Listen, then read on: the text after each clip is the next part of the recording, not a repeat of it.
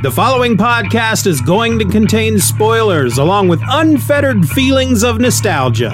Proceed at your own risk.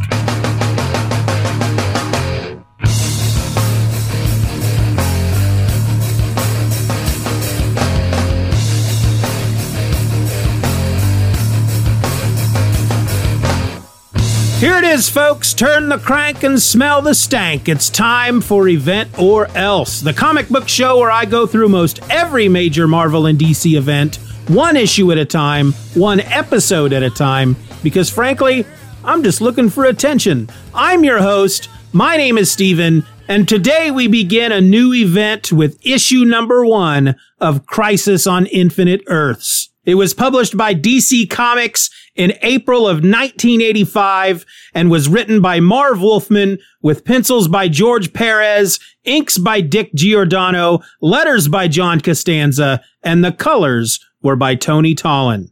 The issue opens in the past with the birth of the multiverse and its many versions of the planet Earth. The story then shifts to the present on one of these Earths that is quickly being enveloped by some sort of white energy that is literally erasing this Earth and its universe from existence. A man with pink hair and a green cape watches helplessly as millions succumb to the wave. In desperation, he attempts to save at least one person, but is unable to do so.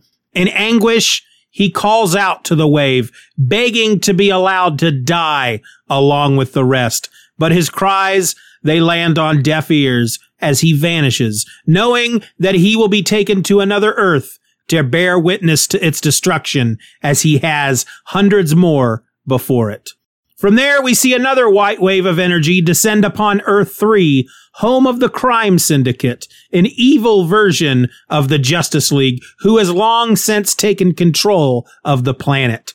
As the wave draws near, nature has just straight up gone crazy. Power Ring and Ultraman, Earth 3's Green Lantern and Superman, try as they might to keep the planet from cracking up, but it's too much, even for them. The wave of energy begins eating away at Earth 3 as the planet's only hero, Lex Luthor, is helpless to stop it. He can only watch as the wave of what he has identified as antimatter takes Superwoman, this world's Wonder Woman. With nothing left for him to do, he races home to his wife, Lois Lane, and their son, Alex. Once home, Lex hatches a plan. With their world dying, Lex is going to save their son. Meanwhile, as Lex and Lois place their infant son aboard a small rocket ship, and other members of the crime syndicate are taken by the wave of destruction, Ultraman and Power Ring can do nothing as the wall of antimatter continues its forward push. It's here that the man with pink hair arrives to witness the death of another universe. He tells the two that his name is Pariah, and he is there to mourn for their world because, frankly, there's nothing else he can do. Ultraman, however, chooses to fight until the very end and does so by flying into the wall of antimatter where he is swallowed up, never to return. In the meantime, the Lex and Lois of Earth 3 launch their rocket ship, which has been designed by Lex to cross the bridge between dimensions. The rocket, carrying their infant son, shoots into the sky well ahead of the impending doom. The two embrace, taking comfort in the knowledge that their son will be safe. And professing their love to each other one last time, they let the wall of antimatter wash over them, erasing them from existence. The rocket escapes the destruction of Earth 3 and crosses over to Earth 1, where it lands on a defunct JLA satellite, which has been abandoned and left in ruin. We cut to another satellite where a woman named Lila and a man she calls the Monitor watch as each universe dies. It's July 1985, and they have a plan to gather both heroes and villains from across what is left of the multiverse to try and save what still remains. The Monitor is to set off and retrieve the infant Luthor from the JLA satellite, and so he commands Lila to energize and summon the others. She agrees to do so, but reminds him that the two are equals, and that she will no longer tolerate being treated as his slave before her body suddenly explodes with power. She splits into many identical versions of herself. She is no longer Lila. She is now Harbinger, and each of her beings set off across time, space, and dimensions to gather the team. Harbinger soon arrives in Gorilla City for the first member of the team, King Solivar. He doesn't want to go with her. He reaches out to grab her, but his hand passes right through her body, which causes him to pass out. As his ape guards storm the room to save him, Harbinger disappears, along with their king. In the 30th century, she retrieves Dawnstar, a member of the Legion of Superheroes, and on Earth 2, she gathers Firebrand from 1942. It's as she leaves with Firebrand, we see that she's being watched by a shadowy figure. From there, we find ourselves in the city, where a group of gun-wielding madmen hold a woman hostage on a building top as the police watch helplessly from the street below. But fear not, lady hostage, for the Blue Beetle has arrived to save the day. Once he's finished kicking bad guy butt and is literally dangling one of the thugs from the ledge by his ankle, Harbinger arrives and requests that the Blue Beetle come with her. And so, with the knowledge that it's a lousy night for TV anyway, he agrees to go. Another version of Harbinger travels 45,000 years into the past, where she is attacked by some sort of shadow creature as she speeds across an icy desert. She's taken by surprise, and so is no match for the creature that soon possesses her, turning her eyes black, that's never a good thing. Cut to the present on Earth 2, where another Harbinger variant is visiting an insane asylum, where she finds in a padded cell and restrained with a straitjacket the next member of the team, the Psycho Pirate. She produces for him his Medusa mask, and with that, he is ready and raring to go. Meanwhile, we go back once more to 45,000 years ago, and we find ourselves in Atlantis, hanging with the wizard by the name of Arion, who honestly looks like he might fit right in, rocking out on stage with the likes of Yes, Uriah Heep, or Hawkwind. Shout out to Steve Bryant for that joke. Anyway, he is the Lord of Atlantis and one high mage. Wait, that doesn't quite sound right. He is Aryan, High Mage, and Lord of Atlantis. So, okay, high as in high ranking, not as in he's, always, never mind. The point here is that this guy is a freaking wizard. He's next on the list to join the team, and so Harbinger gets him too. Back in the present on Earth 1, Firestorm frees the villain Killer Frost from an icy cage. Despite the rescue, Killer Frost isn't happy to see the hero, and so she fires a round of ice daggers at him, which he atomically alters into flowers. He then calls out to Harbinger, asking if she's there, and she appears with Psycho Pirate beside her. Psycho Pirate uses the power of his Medusa mask to make Killer Frost fall in love with Firestorm, and this girl falls hard. And so now, Harbinger can take both of them, along with Psycho Pirate, to join the team. Back on the Monitor satellite, we meet the rest of the team. Along with those already mentioned, we have Superman of Earth 2, who's got a bit of gray in his hair, Cyborg, Obsidian, the Green Lantern John Stewart, and Geoforce, along with the villains Simon and Dr. Polaris. As the team are chilling and talking among themselves, a great big bunch of shadow creatures appear out of nowhere and attack. They quickly overwhelm our team and are about to defeat them when a blinding light appears, forcing the shadow creatures to retreat. When the light dims and everyone can see again, the Monitor is standing before them.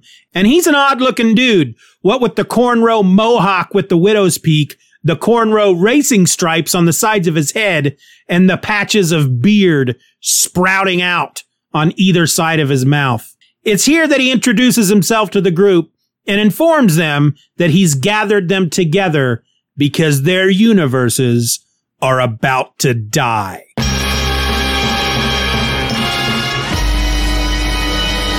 And with that overly dramatic proclamation of doom, our issue comes to an end, heralding for our show the top 3 things to dwell on. The top 3 things to dwell on are 3 moments or aspects of the book that I feel need to be given just a bit more thought. Thought-provoking or just plain silly, the type of moment doesn't really matter. All that matters is that I just gotta talk about them. Thing to dwell on number 3, Earth confusion. When Harbinger gathers the team, it's not always noted which Earth the hero or villain was taken from. We're told that Firebrand, for example, was taken from Earth 2.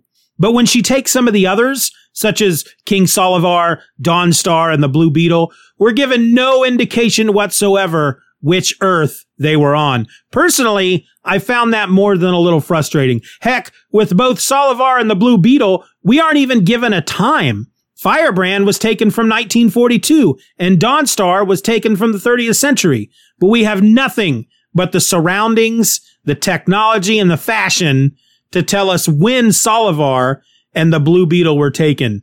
And at first, I had to assume that if we're not being told which Earth and what time, that means we're in the present day on Earth 1. But then, here comes that Blue Beetle scene, which frankly pounded a couple of dents into my theory. Because with the Blue Beetle scene, there's no mention of Earth. Nor is there a mention of the time or even the place. It's just called the city. So now I'm super confused because if my theory holds true, we should be on Earth 1. But yet, while I'm no DC scholar, the one thing I've always known or at least assumed about the Blue Beetle was that before the crisis, he hung his hat in his place on Earth 4. So what's the deal? Is this Earth 4? Or does my theory hold true and I have to assume that it's Earth 1? Since they don't let the reader know. But wait! How about some more confusion?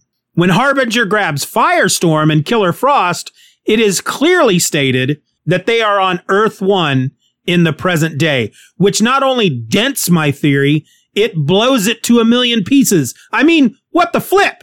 Why point it out for some and not for others? Maybe we'll get more information in future issues. I don't know. But really, to me, this was a huge misstep in the writing and the presentation of this issue. And frankly, if everything else about the issue wasn't so dang good, it might have just ruined the entire thing for me. Thing to dwell on number 2, I just can't with some of these characters. Now, I'll be the first to admit that I've always been more of a Marvel zombie, preferring them over the distinguished competition on most days of the week. But that's not to say that I dislike DC. In fact, my single most favorite superhero in the world has always been and always will be Superman. And I love me some Blue Beetle. But when you throw a character like Psycho Pirate in front of me, who really I got nothing against except for the name, I start to get a little worried over what I'm reading. But he's not as bad as Simon. Don't get me wrong. Marvel has its share of horrible characters, but no one takes the cake in this issue like Simon. I have no idea what book this guy is from, which hero or heroes he normally goes up against, or even what Earth he calls his own, but he just looks completely ridiculous. He's just this skinny dude in a robe with a ponytail, and the top of his head is a clear dome under which you can see his brain. I mean, wow. And his name? Good Lord. Simon. P-S-I-M-O-N. P-Simon. Or Simon. I'm sorry if I offend all the Simon fans out there, but I just can't with this guy. I just can't. Thing to dwell on number 1. George Perez is the straight up GOAT. Look at this book. It is beautiful. I'm going to be talking more about the look of the issue in the wrap up, but honestly, I feel like I'd be doing this issue and the comic book industry as a whole a huge disservice if I didn't take a moment to point out how gorgeously detailed and intricate this book looks.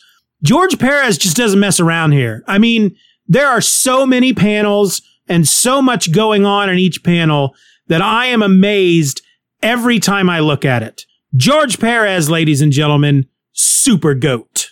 And those were the top 3 things to dwell on. So now we come to the part of the show where I wrap it all up and I tell you how I feel about the book in general. I should start off by saying that this is only the third time that I'm reading Crisis on Infinite Earths. The third time in ever. The first time was back in the late 90s, and the second time was just 2 years ago. I said it earlier, but I've never been much of a DC reader, not compared to Marvel, and pretty much every other DC book I have read have mostly been post-Crisis. So going into this event, even with my third time through, I really am fairly unfamiliar with a lot of these characters, and yet I still enjoyed the book quite a bit. Again, having read through this event twice before, I know that in the end, you don't really need to be much of a DC expert to get something out of this story. It's all right there without being a massive info dump. Sure, we have the issue where they fail to tell us which Earth certain characters come from, but really, not knowing which Earth Blue Beetle comes from isn't going to hinder your enjoyment or understanding of the story in any way. I mean, right away in this first issue, you're given everything you need to know. There's a multiverse, something is killing it off, and a group of people from different Earths have been gathered by a dude with unfortunate hair to put a stop to it. That's it. That's all you need to know. And the art? Good Lord. Here's the thing about George Perez. He's not too flashy, but he ain't boring neither. No, George Perez has a very classic style that he's made all his own, and he is, if nothing else, consistent. What I mean by that is that panel to panel, his art is just spot on. He's not one of these artists that spends a lot of time making sure the big action panels and splash pages look their best, while the small panels, the ones that just get you moving across the page, are an afterthought. No, that's not him at all. All of his panels are top-notch, every single one of them. And he can really pack a page with a plethora of panels. This guy's a freaking workhorse, people, and I'm a huge fan. But the art is just a part of it. You combine his pictures with Marv Wolfman's words, and what you have here is an epic tale of loss, just right here in this issue. I mean, just look at pages 2 and 3. Here we see one of the Earths dying. We don't know which one it is, but we don't really need to know. This is just setup. These pages are here just to show us what's at risk, what our characters are fighting for, and what the cost of failure is. Basically, it's just here to establish the threat. And this 2-page spread is as succinct as it is beautiful, and it's as beautiful as it is horrifying. Then you have moments like the team congregating on the Monitor satellite. The way the page moves us through each group of characters as they mingle is just a beautiful 2-page spread that quickly gets us up to speed on who is who and even manages to tell us just a little bit about each one of them. Beyond that, the quiet moments between Lex and Lois as they share the last seconds of their lives was heartbreaking. And yet, on the flip side, the Blue Beetle scene was light and full of humor. It was just fun stuff. This book has it all, folks. What else can I say? Well, nothing really, because I've said it all. And with that, sadly, we come to the end of another episode. Join me back here next week when we talk about Crisis on Infinite Earths, issue number 2, Time and Time Again. What's going to happen next? Well, that's for me to know and for you to find out. Nanny Nanny Boo Boo. Event or Else is a presentation of the Just Another Fanboy podcast. Questions and comments can be directed to eventorelse@gmail.com. You can support the show for as little as $1 a month over at the Patreon by going to patreon.com/Stephen R. Orr and get instant access to the My Other podcast, a weekly show where I talk about all the nerdy type things I don't have time to talk about in all my other podcast episodes. I also encourage you to rate the show wherever available and share the podcast with a friend. All links will be in the show notes.